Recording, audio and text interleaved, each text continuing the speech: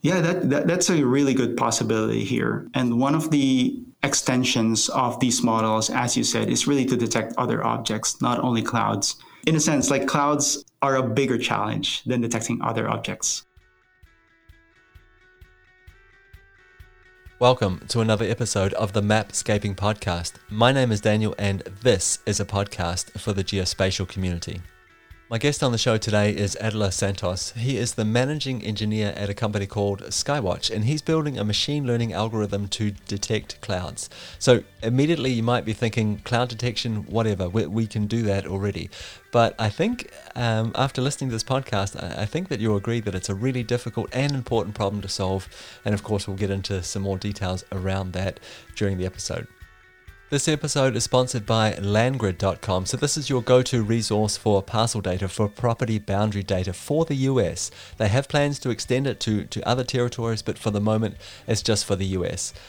So if you need property boundary data for the US, if you need ownership data for the US, land use data for the US, landgrid.com is the place to go. There's lots of different ways you can get at the data. They have an API, they have a tile server, they have a data store where you can bulk download for individual counties.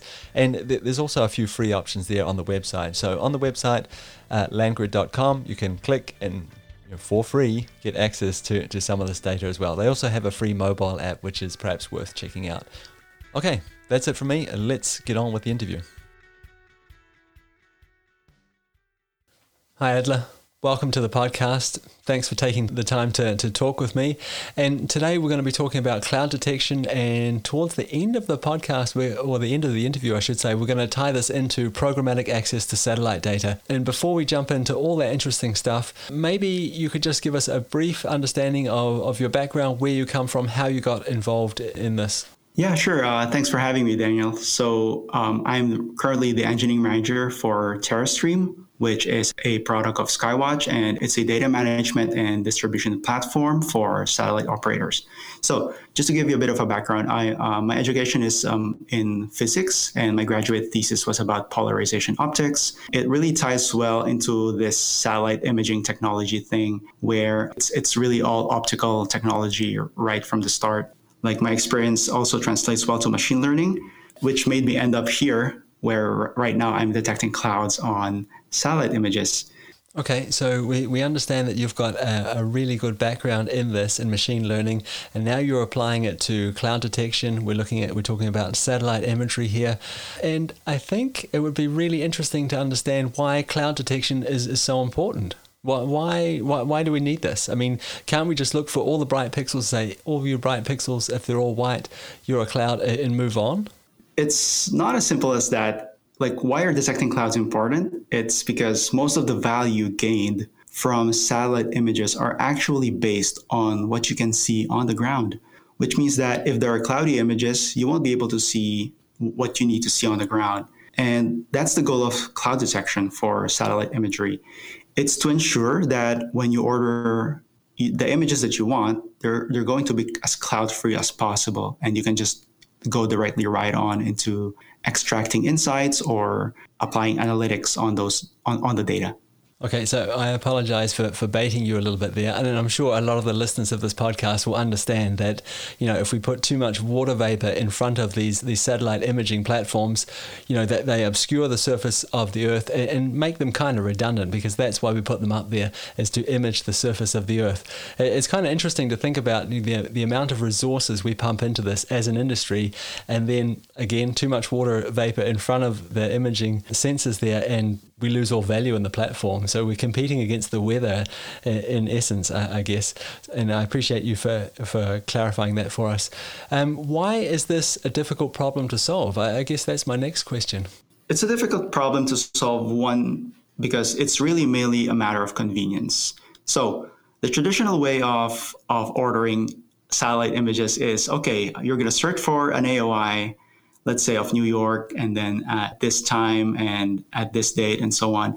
And then before you order that, you're going to be offered the image previews for that. Like, okay, so this is approximately how it's going to look. Usually what people do is you eyeball the image previews before you actually order them, which means you just take a look at them, make sure they're clear, like the AOI has a clear line of sight. And then after eyeballing that, and then you can quickly determine if there are clouds or not, and that will let you decide whether or not you should order them. Now, take note, this is all manual, right? So what happens when you need to order hundreds or even thousands of images regularly? So I think I'm going back to that point where it's really a matter of convenience, because it's going to be more efficient to have a programmatic way of determining whether or not those images are cloudy. And this leads to, I guess, a programmatic way of ordering and detecting insights from these valuable data. This is really interesting to me, because whenever I think about the satellite imagery industry, or when I think about Earth observation in general, it seems, so high tech. And yet you're telling me that when we take these images of the Earth's surface, and it doesn't really matter if we can, image a area of the Earth almost in real time, or multiple times during the day, we can't actually get access to this data easily. At least that's what I hear you say. It sounds like an incredibly manual process. So that's a bit of a revelation itself, at least for me. But again, the question here is, why is it difficult? Why is this a difficult problem to solve, to detect clouds? It's a difficult problem because, first of all, there's just so many ways that you can represent or even misrepresent clouds on satellite images. As far as I know, I'm confident to tell you that cloud detection on satellite imagery is still a very open problem. I know there are lots of papers that are going out right now, but there's no real single way of detecting clouds. Everyone has their own approaches. Every model has their own things to look for, features to look for, or even aspects of the data that are not yet considered. So in a way, this is a very open problem, which makes it difficult to solve when you're trying to actually build a model that tries to span a wider range of satellite sources or satellite data. Okay, so with my humble background in remote sensing Earth observation, I know that there's some spectral bands that are really reflective when they hit water vapor. Can't we just use some of those bands and say, okay, well, if they're reflecting strongly, that is a good indicator that there's some clouds there, and just apply that to satellite imagery in general? Yeah, actually, that ties well to a question we often get. So, some satellites, they have bands that specifically detect clouds. These are usually called cirrus bands. So why not just use them, right? Here's a simple answer. It's because not all satellites have the cirrus band, and not all satellites are capable of detecting that, which means that there are only very specific satellites that can detect that. Now, what if you want satellite imagery from other sources that don't have that, right? So you need some sort of way, some sort of automated mechanism to detect clouds from sources or satellites that don't have cirrus bands. Okay, so what bands are we using now? Are we using the RGB bands? That's right. Currently, the cloud detection goal that we have right now is to try to answer this question. How can we build a model that can be used across different satellite images coming from different sources with the least amount of bands? Now, in order to build a model that can span the widest range of satellites, you have to remember that every satellite will have their own distinct set of bands, right? For example, let's say Sentinel-2, I think, has 13 bands, Landsat 8 has around 9 bands, and so on. But there's always going to be some sort of least common denominator in all of them. And we found that the RGB bands is a very good set that fits almost all of the satellite data that we have. Is that simply because, obviously it's a massive advantage of those bands are present on lots and lots of different platforms. I completely understand that. But is there anything else about those bands? Is it the resolution that they come in? Is it just the fact that we could perhaps, eyeball those images ourselves and do ground truthing in that way? So run our algorithm and see what it comes up with, and then have a human look at it and say, okay, yes, that looks like a cloud. That's not a cloud. That's right. Yeah. Most of the applications right now are still going to be from optical images. So optical images means, as you said, these are just the RGB bands that everyone is familiar of. And also, it's not like all of the analytics now are able to leverage or are capable of trying to use so many more other bands. Most of the analysis that's taken from satellite images right now are analysis that can still be done with the naked eye, which means these RGB bands are still going to be very useful up to today. Does this also mean that you can take advantage of previous work in the sort of object detection space? Because I know, for example, there's lots of face detection algorithms out there. There's algorithms that can detect cats and dogs and houses and other objects, and they're all running on the same sort of optical or RGB bands. Can we take those algorithms and simply apply them to satellite data? That's actually one of the big challenges in trying to apply neural networks to satellite images. It's, as you said, I guess the simple answer there is we can't really use those models. We call them pre-trained models, by the way. So nowadays you have these collections of pre-trained models that you can just download from the internet, right? And then you just fine-tune them to your liking or tweak them based on your use case. So like, as you said, typical use cases are face detection, cat or dog detection, and so on. And then off you go, right? Most of these models are openly available to everyone, but the fact is they're trained using data that's not representative of the top-down view that every satellite can see. These images, like they're very conventional. They're stuff that you see every day and that you can usually take with a conventional smartphone or camera, right?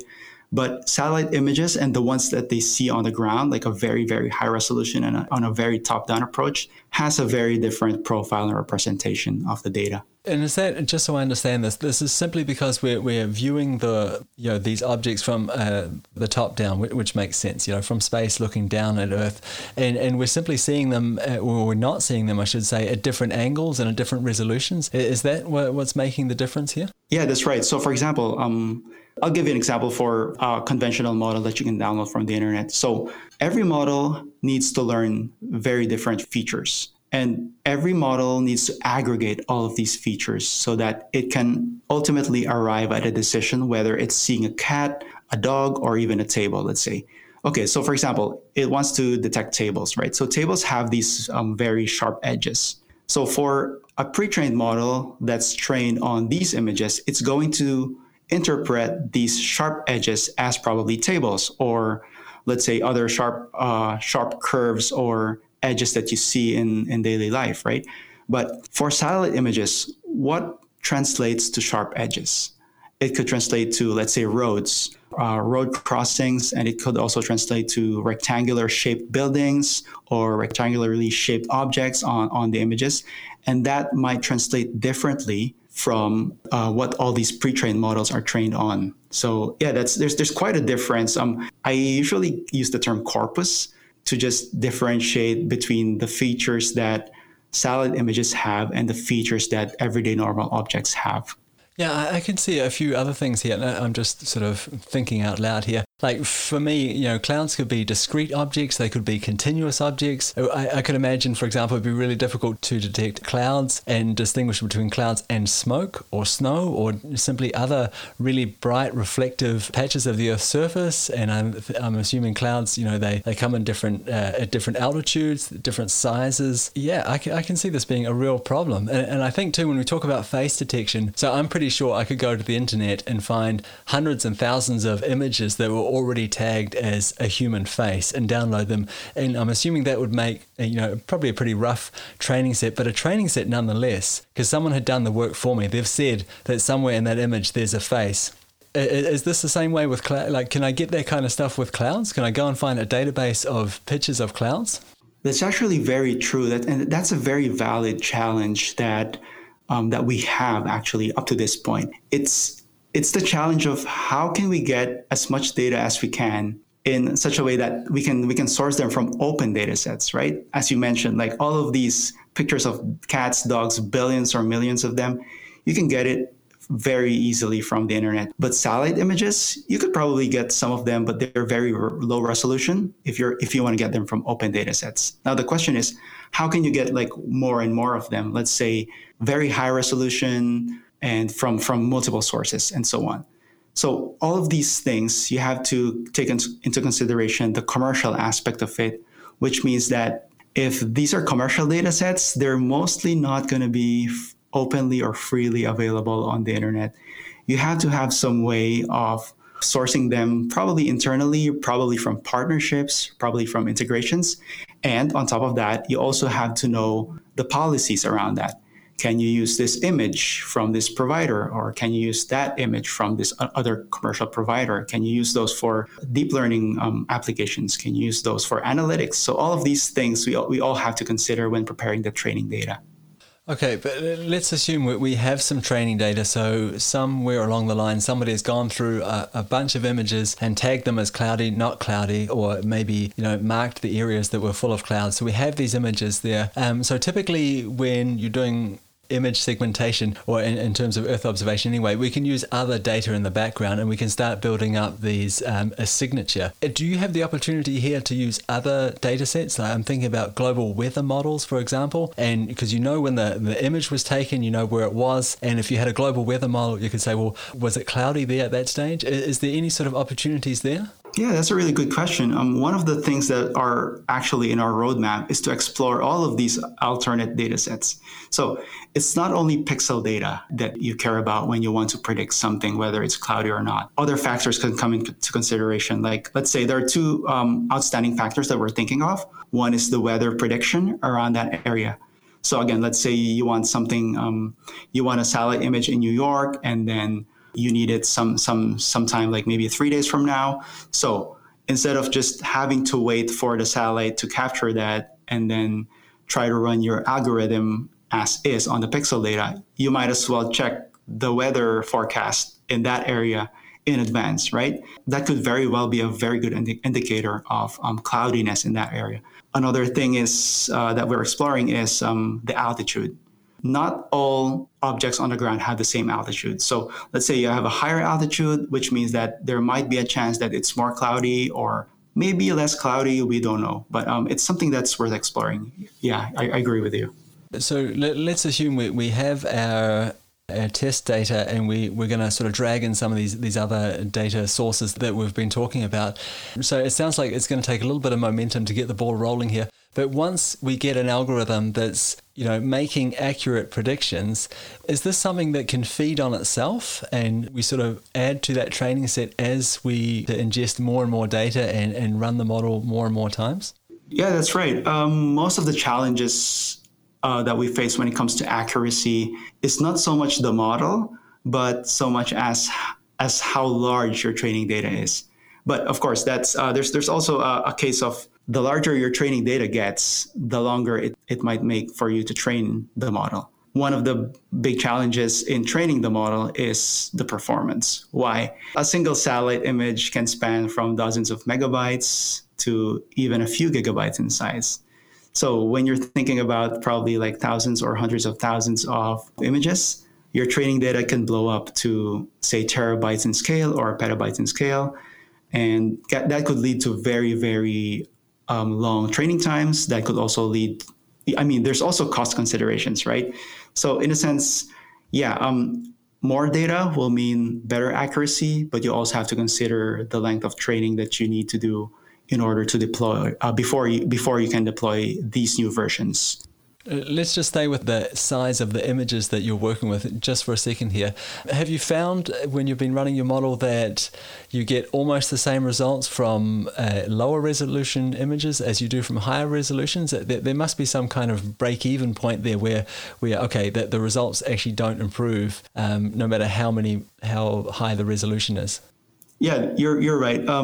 But I guess in terms of accuracy, the one thing that we found to have such a large impact is the resolution, like the variety of resolution that you have. Let's say you train a model only on low resolution images. You're probably going to get a very high accuracy, but only if you feed that with low resolution inference images, right? And the same goes for very high resolution images. I have the same analogy here where if you train a conventional model with like dogs and cats, like some dogs are far out there and some dogs are like just right in front of the camera, right? Same with cats, same with other objects. So it's the same thing with satellite images. For clouds, you can detect them on very high resolution and on very low resolution, only depending on like the variety of resolutions that your training data has. So in terms of running this model in the real world, so if this is going to be useful for people, it needs to happen relatively quickly. At least that's what I'm thinking. Do you have any sort of target times for running an image through the model and getting a result? That's a very valid consideration. So when we started out building our initial version of the model, it took around, I think, 5 to 10 seconds per image, and it was not as performant as we expected it to be. It was because mainly of the way the algorithm works behind the scenes. So for this initial version, we were using semantic segmentation. So if you don't know, so semantic segmentation is a way for us to label every image on a per pixel basis, which means that if you have an image with clouds on it, it's going to detect every pixel and tell you if that pixel is a cloud pixel or not. So in that sense, so let's say you have a very high resolution image, right? So it's going to take quite a while and quite a lot of CPU and memory resource just to label every pixel in a single image. So one of the avenues we've tried lately is to actually do, instead of semantic segmentation, we're trying to do object detection, which means that instead of labeling per pixel, you're just drawing a box around the clouds. Accuracy could suffer in a way, right? Because if you draw a square around a cloud, it's not actually representative of the actual shape of the cloud. In terms of performance, it's really good enough for us to use this. So just to give you a sense of the performance gain that we had. So from 5 to 10 seconds per image, right now we're clocking to around less than a second per image. Yeah, that's a huge increase. But I'm thinking too, if you're using bounding boxes for clouds, I mean, you could get really unlucky and have a long, narrow cloud that actually had a huge bounding box that obscured most of the image. There could be things like that in that model. Yeah, I totally agree. So one of the avenues we're going to explore in the future is to actually rotate those bounding boxes. So as you mentioned, if there's like a diagonal cloud, right? If you draw a bounding box there, it's likely that there's so much part of that box that's just not clouds. So what we're going to do is we're going to explore rotating these bounding boxes, probably in various angles, let's say 45 degrees, 30 degrees, 60 degrees, and so on, and try to see if we can fit clouds better using those rotated boxes. So during the conversation here, we talked about why this is difficult. And one of the things that made it difficult was that we had this sort of top-down view. So we're looking at the world from a satellite platform, from the top, looking down all the time. Does that mean that when this model of yours gets really, really good, will we be able to apply that to different use cases to detect different objects now that it's been trained to detect objects from this top-down view? Yeah, that's a really good possibility here. And one of the extensions of these models, as you said, is really to detect other objects, not only clouds. In a sense, like clouds are a bigger challenge than detecting other objects. Why? Okay, let's say, for example, you want to detect buildings on satellite imagery. I guess in a way, they're kind of easier because one, they're very well defined in their shapes, right? They're almost always rectangular. But for clouds, they could be very dispersed. They could have very irregular shapes and so on. So I think if we can pull off a cloud detection model, then it's going to be slightly easier, work for us to build more models that can detect other objects, such as maybe cars, planes, buildings, and so on. I've got a couple of questions here, but the first one is, this seems like it's the first step to all that, right? Because if we can't detect if there's something obscuring our view of the surface of the Earth, then we definitely can't run our car detection algorithm or our building detection algorithm. Why haven't people been focusing on this kind of thing until now? I guess the nature is just more trial and error these days. The needs of having satellite imagery is probably not as frequent yet as it's going to be in the future. Let's say for now, you're a real estate developer or a city planner, right? You don't need daily images of your construction site or your neighborhoods. You're probably just going to want like maybe a weekly image of that, or perhaps even a monthly image of that. And then you can still do pretty well with those. Yeah, in that sense, it's really because of the trial and error part where, okay, so I want to detect, I want to get a satellite image of this neighborhood here, and then it's very cloudy. Okay, let's try again tomorrow, or maybe let's try it again next week. And it doesn't really matter yet, at least. But the industry as a whole is actually going to this route where everyone is going to need more frequent data. What I mean by that is they're probably going to need satellite images in the frequency of hours or even less than an hour, probably minutes or so. That's when this sort of inconvenience starts to kick in, and people may want to try alternative solutions. I just want to follow up with the second question that I didn't get a chance to ask before, and that was if there was a natural extension to this, and by extension I mean if you could point this at the next most interesting thing for you to detect, what would that be, and what would it be well suited to? Sure. There is a technology right now that's very promising. That's going to be very promising for satellite data and for all Earth observation in general. It's called SAR, S-A-R, which stands for Synthetic Aperture Radar. So the biggest benefit of using SAR data is that it's independent of weather and daylight conditions. So what does this mean? It means that SAR data can actually penetrate through clouds, and it doesn't discriminate between night or day, which is a really big win for everyone. Because right now, we sort of or tend to schedule satellites passing through our areas of interest during daytime, so that we can have a clear capture of that. And on top of that, this also vastly increases the chance of acquiring clear and usable satellite images of the area of interest. There's just so many promising avenues that SAR imagery can do or can be capable of. Finally, I would say like SAR imagery can also be used to detect and even quantify the motions of objects on both, I would say like land and sea. So we call this motion or motion detection.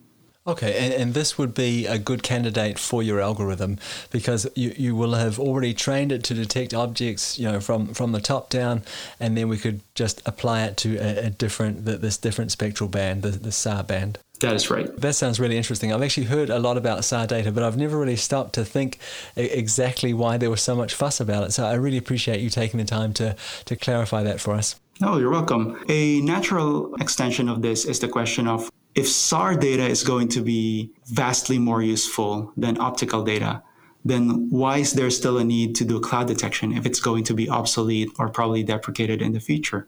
The answer to that is really how the conditions of Earth observation are right now. So right now, optical imaging is vastly more than radar imaging at the moment. So I think roughly for every 500 satellites that can offer optical imaging, there are only 50 satellites that can offer radar imaging, and even much less than that for SAR. So there's more like a 10-to-1 ratio at the moment, or even more. So there's still a long way to go for SAR, which means that in the meantime, cloud detection is still going to be very important. Yeah, and I can see once you can detect clouds and you have the option of finding SAR data and optical data, this idea of fusing data sets together, I can see some really, really big wins there. That is true. Yeah, there's just so many applications that we can still do with satellite images. As I mentioned, like real estate, city planning, even economic or financial applications. Let's say you want to measure, I don't know, like maybe oil tanks. You want to measure the roads. You want to count the cars, the airplanes. You want to count the ships, and so on. And on top of like all of these commercial or aside from these commercial applications, there's also like other humanitarian applications such as like disaster response, where you can detect wildfires and so on, just like the recent ones that happened back in California. So right at the start of the conversation, we talked a little bit about this idea of programmatic access to satellite data, and you described the way it looked today. It sounded really slow and clunky. Would you mind sort of just shooting us forward 5 years in the future and telling us what this might look like in the future? So, of course, we're assuming that you build a stable, reliable algorithm here. You can detect clouds and you can do it quickly. What is that going to mean for access to satellite data in 5 years' time? Yeah. So the number of satellites that are going to be launched to do Earth observation or perform Earth observation is going to grow exponentially in the next few years. A big reason for this is the way that materials or technologies are getting cheaper and cheaper by the moment. And the cost of actually launching a payload up in the atmosphere is also getting cheaper and cheaper. So this really drives the exponential growth in the number of satellites that are doing Earth observation. So what does this mean? This means that instead of having to wait for another image or another satellite to pass by your AOI or your area of interest, we could eventually get into a world where there's near real-time access to satellite data. And this speeds up tremendously the value chain and the value creation that we can get from Earth observation. So that makes perfect sense to me. Out of curiosity, does this mean that everybody is going to need their own algorithm, like the one that you're developing, or is there going to be some sort of central hub where I can go there, draw a bounding box around my area of interest and say, well, I'm interested in that, and then have this cloud detection algorithm run on the background, pointed at a desired satellite source? Yeah, hopefully everyone doesn't have to build their own models. Hopefully, I think we're getting there pretty fast. As I mentioned before, the performance or the accuracy of your model depends on the size of your training data, and because of such number of satellites that are growing exponentially, we're also going to have an exponential growth in terms of Earth observation data, which means that eventually we could get way more accurate models, way faster models. And these models don't have to be used by everyone. They could just be like something that seems non-trivial today, but it's just going to be trivial tomorrow, where whenever you search satellite imagery, it's always going to include a cloud mask or other objects in that image, like by default. So yeah, it's a very exciting and promising future for Earth observation.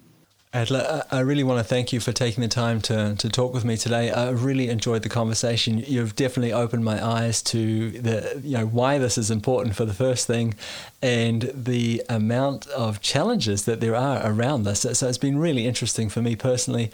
I've really enjoyed it. But before I let you go, where can the listeners go to reach out to you? If they have more questions about this, if they want to learn more about your work, or just continue this conversation, where should they go? They could go visit my LinkedIn page, Adler Santos, just one word, or they could even go to my Twitter account, which is, again, Adler Santos, just one word. That's also my Twitter username. Excellent. Thank you so much for your time. Much appreciated. Thank you so much, Daniel. It was great. So I really hope you enjoyed that interview with Adler, and I just want to take a few minutes here to mention a few things that really stood out for me. The first thing that I was a little bit surprised about, that is actually that the RGB bands were the common denominator across such a wide number of satellite platforms. So much so that this is what Adler and his team have based their cloud detection algorithm on. For some reason, I just always assumed that the real value in these platforms was all the other different spectral bands that were on offer and building up really complex signatures. And it seems to me that that the visible spectrum was just of less value. But it turns out that that is the common denominator, and that's what they've based their algorithm on. I was also really surprised to hear that access to satellite data is still such a manual process.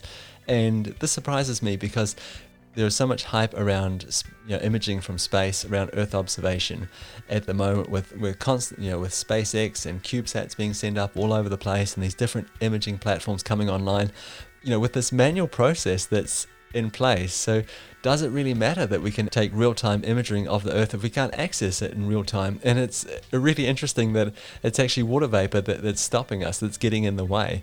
Too much water vapor in front of these incredibly expensive and complex systems, and in terms of RGB anyway, in terms of the visible spectrum, they become redundant because you cannot see the surface of the Earth.